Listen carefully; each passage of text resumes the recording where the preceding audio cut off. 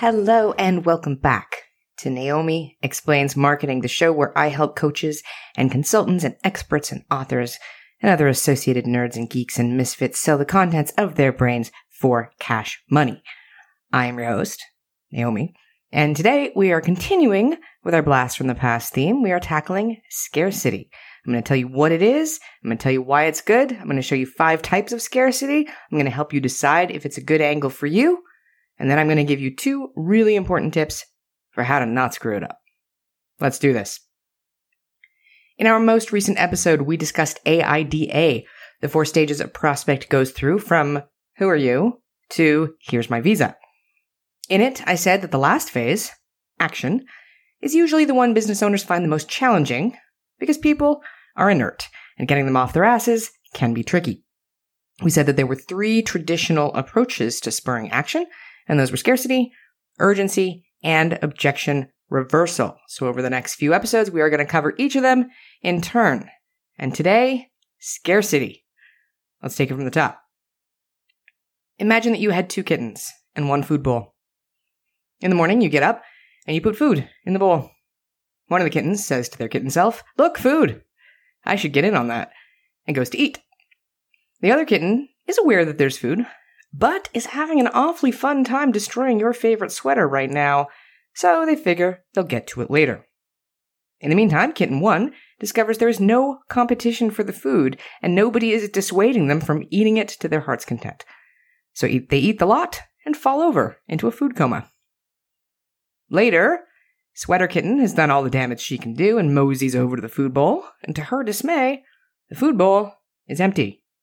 Sucks to be you, Kitten 2. It is all gone, and it's not coming back. It does not take many repetitions of this cycle for Kitten 2 to learn a very powerful life lesson, and that lesson is get off your fluffy little butt. Scarcity is usually the easiest marketing angle to pull off because it is a concept that all of us, woman and kitten alike, understand intuitively. Sometimes resources are scarce. When we were in kindergarten and the teacher said to come over and listen to the story, we intuitively grasped that if we didn't hustle, all the good seats would be gone and we wouldn't be able to see the pictures of the dragon because stupid Sheldon's big head would be in the way.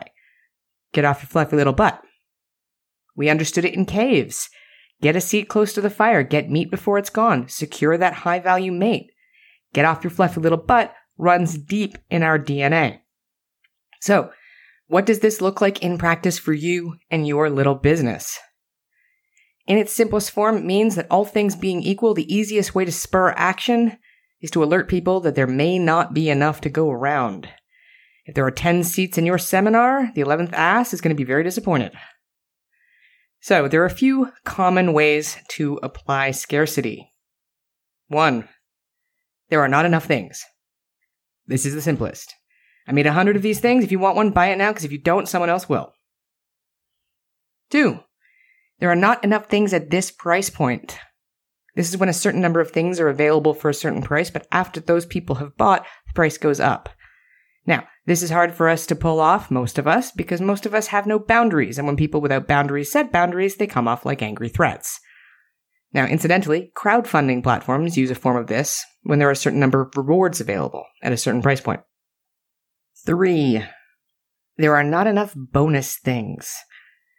You'll see this sometimes in information marketing when sellers offer early bird bonuses. The first X people who buy get this cool thing or these cool things.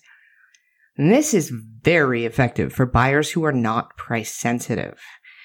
If your people have plenty of money, the promise of saving some of it is often not enough to spur action.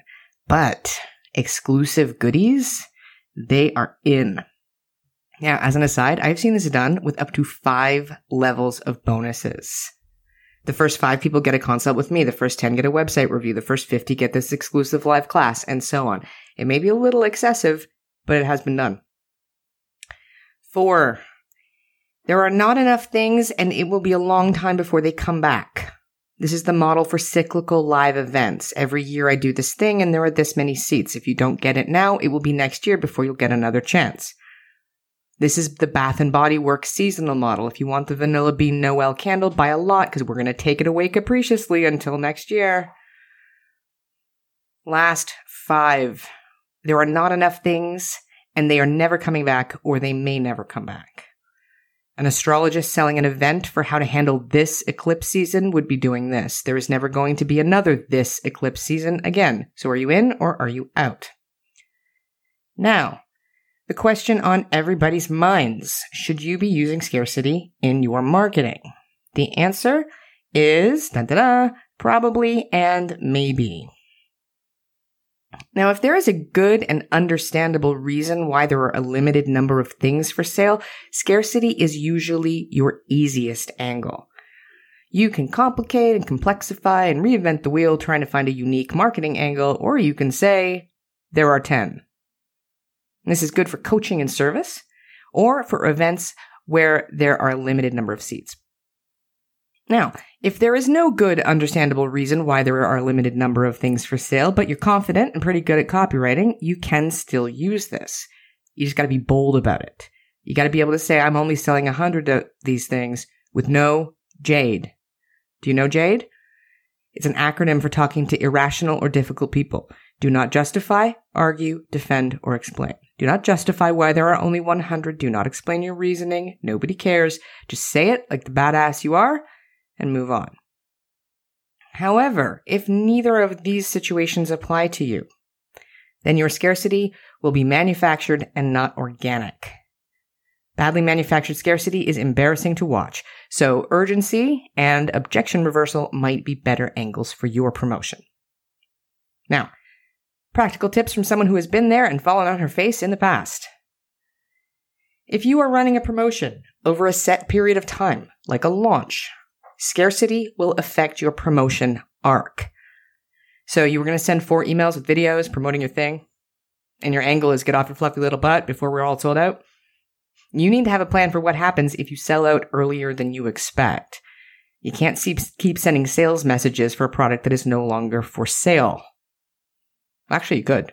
It's gutsy as hell, but it would make amazing social proof. You can't buy this anymore because everyone else already did, but here's some free training anyway.